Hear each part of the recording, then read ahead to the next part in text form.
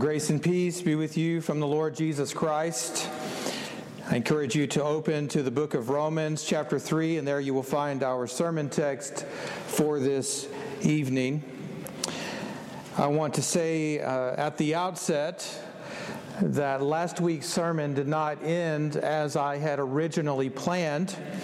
And I want you to know that as I had originally planned it, I was going to talk to you about the first membership vow and drive in the point that we are all sinners under God's wrath apart from Christ. And my inclination as a preacher was to leave you wallowing in that for a whole week. And then Sunday afternoon, I was conscience-stricken, and so I went to my office and revised the sermon. I told Bo that I'm going to add 4 lines to this sermon, and they were 4 gospel lines, but it was by way of bridging us to the sermon for today. A gospel preacher should never leave the people of God wallowing in their sins and misery. And so last week, if you were here, you heard at the very end of the sermon that Jesus Christ is the answer to our problem. He is the solution to our dilemma. And today we are going to see that in all of its glory and majesty, at least as much as can shine forth in one sermon. In Romans chapter 3, verses 21 to 23, we hear what many scholars, many theologians and pastors would consider to be the heart of the gospel of Jesus Christ explained to us in very clear terms. And so we'll get to that in just a moment. Last week, we started going over the 5 membership vows from the Book of Church Order. 5 vows which all new members are required to take. And I just want to remind you that if you're already a member of this congregation, we are not asking you to take these 5 vows. We believe and know that you are faithful and devout members of this congregation.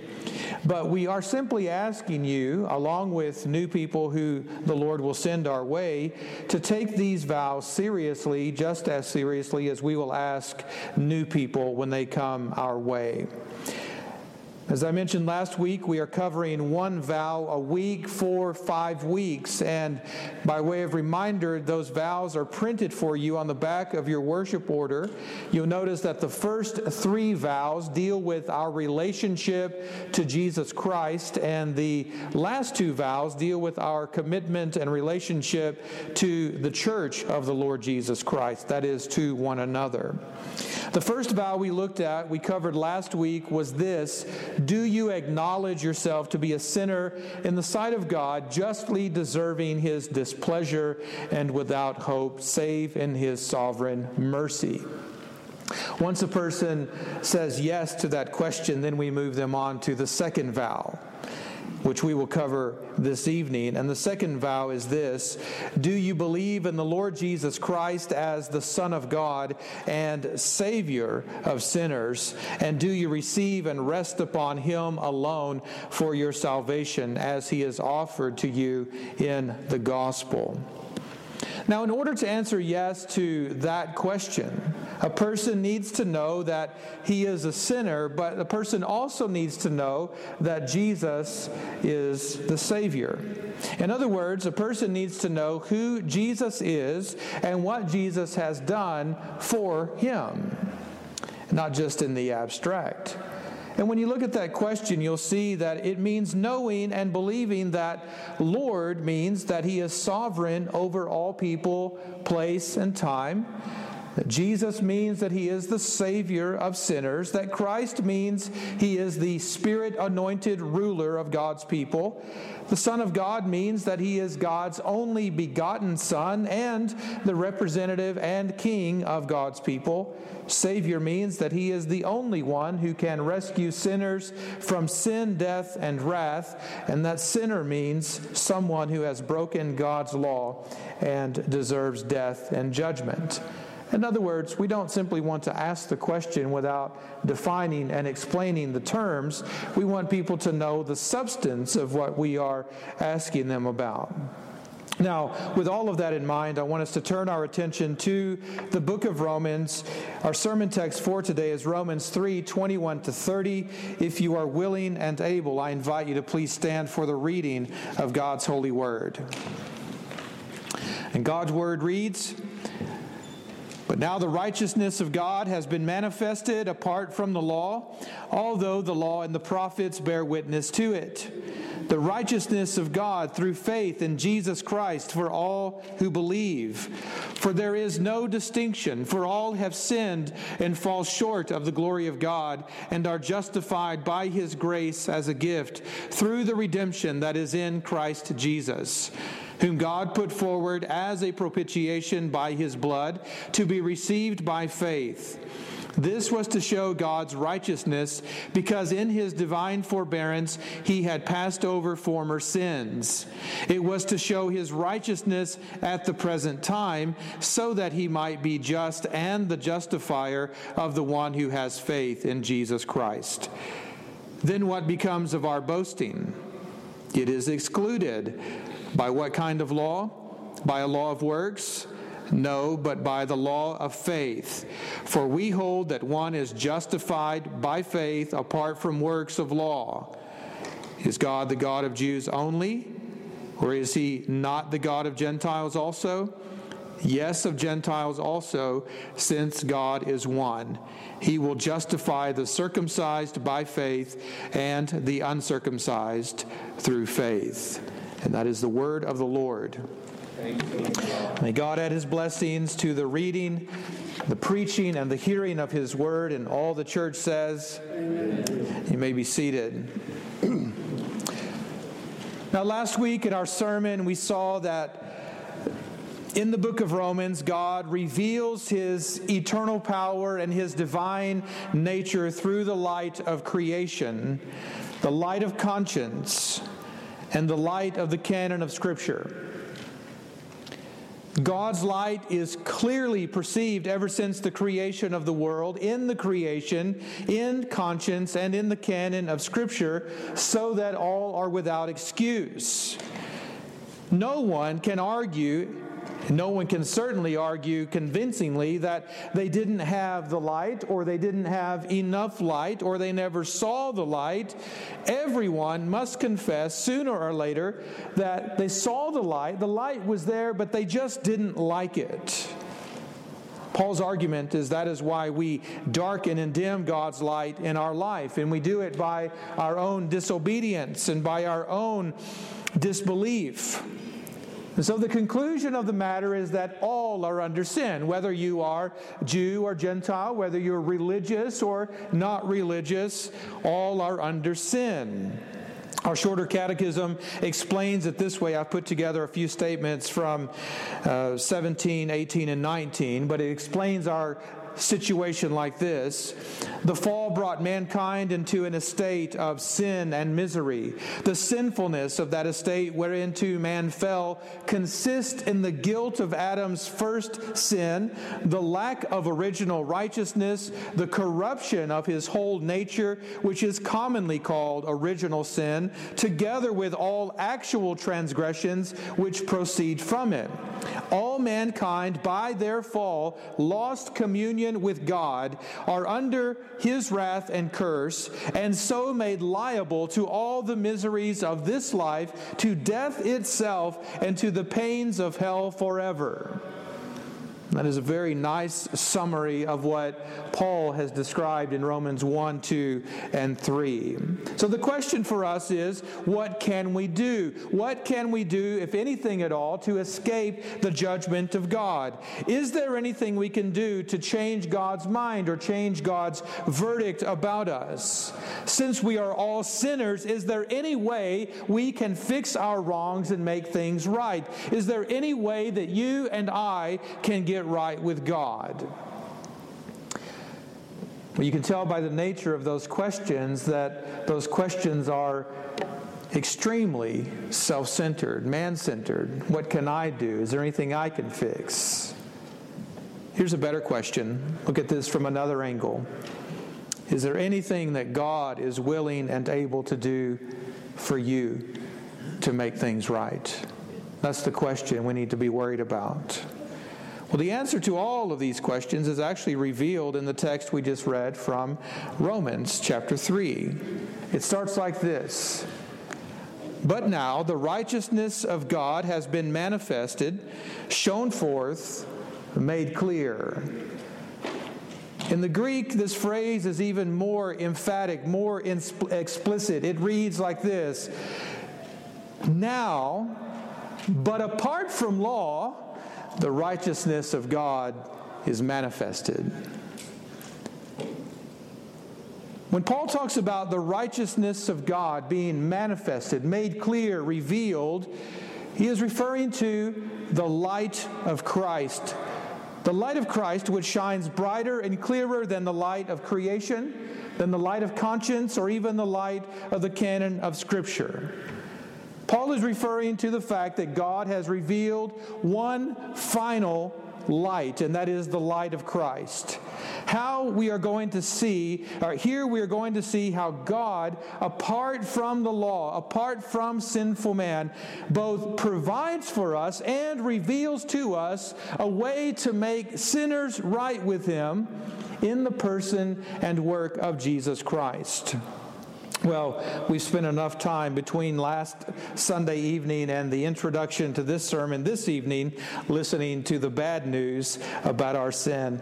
I want to spend the rest of our time together this evening allowing you to hear the good news of how God is the one who makes sinners right with Him through the person and work of Jesus Christ. In theological terms, we're going to center on a very important word, and that word is justification. Paul says that God is the just and the justifier who justifies sinners. God is the one who makes sinners right with Him. How does He do this? Well, we're going to look at 5 things in this text, and the first one is this. We have the knowledge of justification revealed to us in verses 21 and 22. There we read that the law and the prophets bear witness to the righteousness of God. The knowledge of justification comes to us by means of the Word of God alone. Or as the Reformers like to put it, it comes to us sola scriptura. It comes to us in God's Word alone. So we don't have to guess or imagine or experiment or form a committee or try to figure out how God makes us right with Him. We simply need to pay attention to the Word of the Lord Jesus Christ, the Word of God, which reveals to us the gospel of Christ, which is the power of God for salvation. The Scriptures alone are the only rule to direct how we may glorify God and enjoy Him. They are the only thing that reveals to us what man is to believe concerning God and what duty God requires of man. And that is why Paul builds his case for the gospel of Christ on the law and the prophets, not against them or in contrast to them, but from them. And let me give you an example of how this might look. The law says in Genesis 15 that Abraham believed the Lord and the Lord counted it to him as righteousness. So in the law we have the revelation of the gospel of Jesus Christ that God justifies sinners, makes sinners right with Him by faith in His promises. Later on, we read in the prophets in Habakkuk 2 that the righteous will live by his faith. Once again, we see that God is the one who declares sinners to be right with Him, not on the basis of their works, not on the basis of their desire and effort, not on the basis of their deeds, but on the basis of their trusting and relying in God and His promise and power. That's what the law and the prophets preached. That was the gospel that was foreshadowed in the law and the prophets. So the Scriptures teach us that the righteousness of God comes to us through faith. And by the time you get to the apostolic writings, we see that the righteousness of God comes to us by faith in Jesus Christ. It is for all who believe, not for any who work. It is for all who trust the Lord, not for any who race and run. It is for those who simply rest and rely on the promise and power of God. Now, Paul wants everyone to know, not just the Romans in those days, but also us. He wants everyone to know that the gospel of justification by faith is not a new doctrine, but an old doctrine. As it is written in the law and the prophets, God has always and only justified sinners by faith in God's promises apart from works of law, and that is the only way He ever justifies sinners. So there's not a gospel for the Old Testament saints and then a different gospel for the New Testament saints and then a different gospel for us in the 21st century. The law and the prophets testify to the same gospel, that God justifies sinners by faith in Christ. But what is the source of justification? How does God do this? Romans 3:23 and 24 explain to us the source of justification. The righteousness of God is through the faith or the faithfulness of Jesus Christ for all who believe. For there is no distinction, for all have sinned and fall short of the glory of God, and are justified by His grace as a gift through the redemption that is in Christ Jesus. What is the source of justification? It is the grace of God, or as the Reformers taught us, sola gratia. It is the grace of God alone. It comes to us as a gift, not as a wage. In the context of Romans, Paul has been making the case that no one is righteous, no, not one. And since everyone has sinned and still falls short of the glory of God, that's his argument in 3:23, still falls short of the glory of God and still fails to live up to God's holy standard, how can any sinner ever get right with God? How can God make any sinner right with Himself? And Paul makes it clear that the answer is not found in you or me or any one of us. It is not found in our good works. It is not found in our good desires. It is not found in our good efforts. It is not found in our good intentions. The answer is found in God alone, in His grace and mercy towards us. We are justified by His grace as a gift. And a gift is not something you earn. A gift is not something you work for. It's not something you achieve. That would be called a wage. The wage of our sin is death. You don't want what you've worked for. You don't want God to pay you what you've justly earned. But grace is different. It is a gift, and it is freely offered to you through the person and work of Jesus Christ. God justifies sinners by the free gift of His grace through the person and work of Jesus Christ on behalf of sinners. The question we might ask is, why? Why would God do such a thing? And we're going to see this, the ultimate reason for this in just a moment. But suffice it to say for now, based on what we just read, that God does this way because He wants to.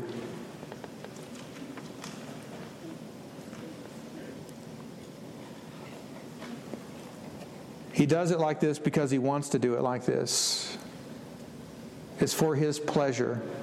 It's for His purpose. So when God justifies a sinner by grace, He is simply declaring that sinner to be righteous. He is declaring that sinner to be righteous, not because that sinner is righteous or deserves to be declared righteous. It's not even always because the sinner desires to be righteous. But it is because God delights to seek and save sinners. God alone, God's grace alone, is the source of justification. It is the source of getting right with God. What is the ground of our justification?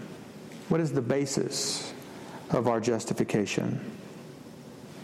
Romans 3, 23 and 24, again, pointing to that, says, the righteousness of God through the faith or the faithfulness of Jesus Christ for all who believe, through the redemption that is in Christ Jesus, whom God put forward as a propitiation by his blood.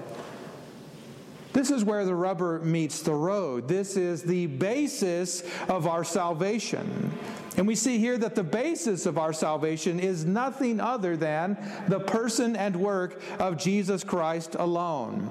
The basis of our salvation is not our faith. It is not our works. It is not Reformed theology. It is not Presbyterian convictions. It is not non-Presbyterian convictions. It is not our liturgy, it's not our mission, it's not our intention, it's not our motives, it's not our knowledge, our understanding of doctrine and theology. It's none of those things. It's not our good moral life. It's not our ability to change and repent. It's not in our perseverance. You see where I'm going with this? The ground of our justification is Christ alone.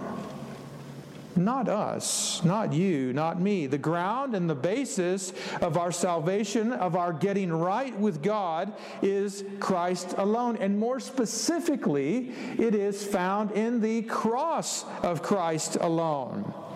So when we think of the cross of Christ, we need to think that the cross is ground zero of our justification, ground zero of our redemption. For apart from the cross of Christ, apart from God's work in Christ at the cross, there is no hope, no possibility of forgiveness of sins or of salvation. When we see what God is doing in Christ at the cross, we need to see that this is God's work for us, not our work for God. At the cross, as Paul says in Romans 3, at the cross, God is the one who put Jesus forward as the propitiation by his blood. That simply means that God is the one who offered Jesus as the atoning sacrifice for our sins. The sacrifice, by the way, that simultaneously takes our sins far away from us and turns God's wrath away from us.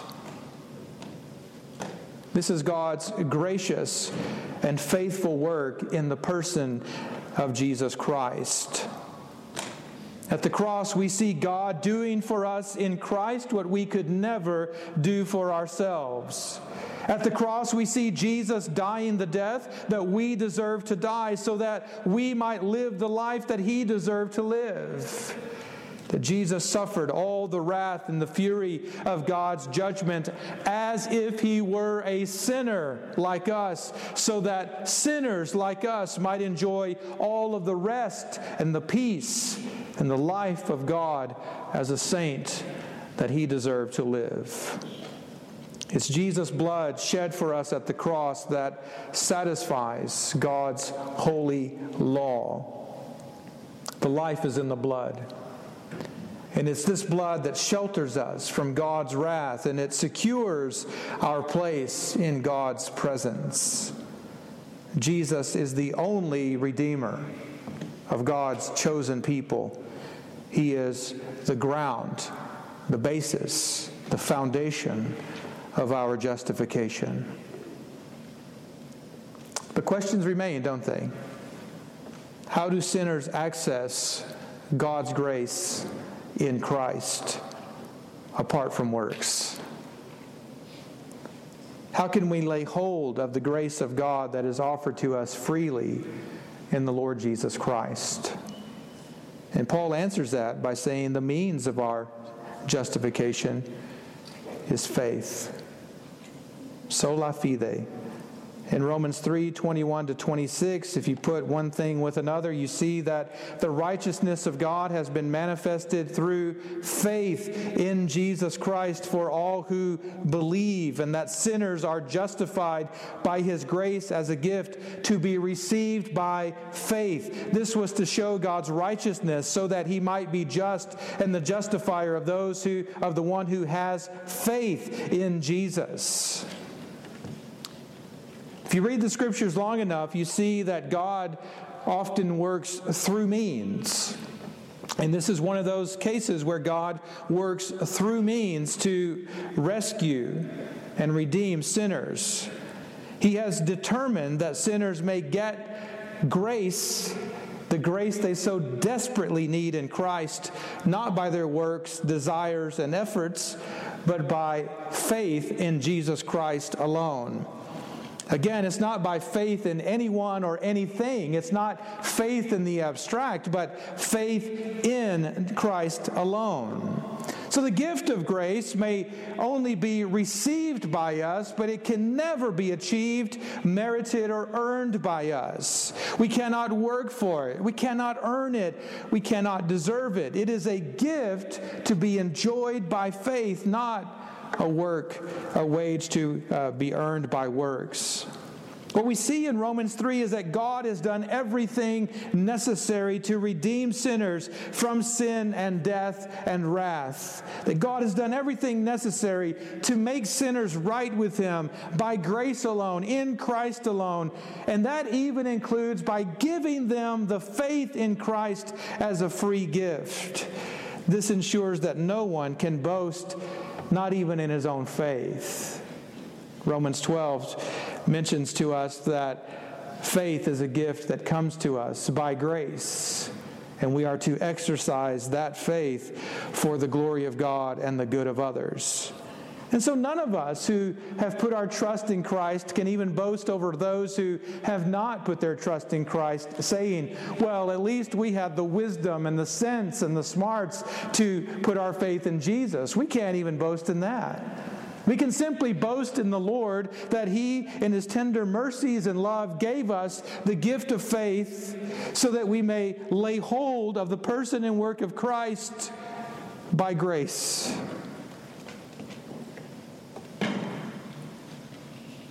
So to be clear, the point of all of this is it's not that any faith in anything will get sinners right with God. The point is that only faith in Christ alone will get sinners right with God. And why is it like this? Because in God's design and purpose of things, He has determined that faith is only as good as its object. Our faith is only as strong as the one in whom we trust. And since we've put our trust in the Lord Jesus Christ, our faith is rock solid in Christ. A religious sinner who trusts in saints, who trusts in a moral code, who trusts in a church, or trusts in anything other than Christ will not be declared right with God, cannot be declared right with God. For this reason, the object of his faith is not able to save him. The object of his faith did not lay down his life for him, did not offer an acceptable sacrifice for his sins. But God in Christ presented Jesus as the one and only acceptable sacrifice for our sins. A non-religious person who trusts in his or her own heart or experience or social work or anything other than Christ will not be declared righteous and cannot get right with God. For this reason, the object of their faith is not able to save them. Only sinners who trust in Christ alone, by grace alone, will be declared righteous and get right with God. Why? Because the object of our faith is mighty to save. So if any of you sinners ever wish to get right with God, all you ever need to do is this. The only thing you must do is this: turn and trust in Christ alone. The means of our justification is by faith alone, apart from works. Or as the Reformers would say, it's sola fide. But what is the goal of justification? For many people, the goal of justification is simply the salvation of my soul, the forgiveness of my sins. And that's partially true. But there is a more ultimate goal that God has in mind, and I want you to see the whole truth of it now. In Romans 3:21 and 25 to 26, we see that the goal of justification is soli Deo Gloria, the glory of God alone. The righteousness of God has been manifested. This was to show God's righteousness because in His divine forbearance He had passed over former sins. It was to show His righteousness at the present time so that He might be just and the justifier of the one who has faith in Jesus. So again, we've seen that the knowledge of justification comes from Scripture alone, and the source of justification is God's grace alone, and the ground of justification is Christ alone, and the means of justification is faith alone. And here we see the ultimate goal of justification is the glory of God alone. In the person and work of Christ, in redemption, in justifying sinners, God is showing off. He is revealing Himself, His true character and nature. He is manifesting what is at His heart. And what's at His heart is His glory, is His grace, is His goodness towards sinners. The doctrine of justification reveals to us something true and beautiful and good about the triune God. It shows us that God is holy, but He's not hiding from us. It shows us that God is patient with sinners, and He doesn't wipe them out right away. It shows us that God is merciful towards sinners, and He doesn't always give us what we deserve. It shows us that God is gracious and faithful, and that He worked hard to save sinners, harder than sinners worked to damn themselves. And He sacrificed more than we can imagine to save sinners and secure our salvation as He promised.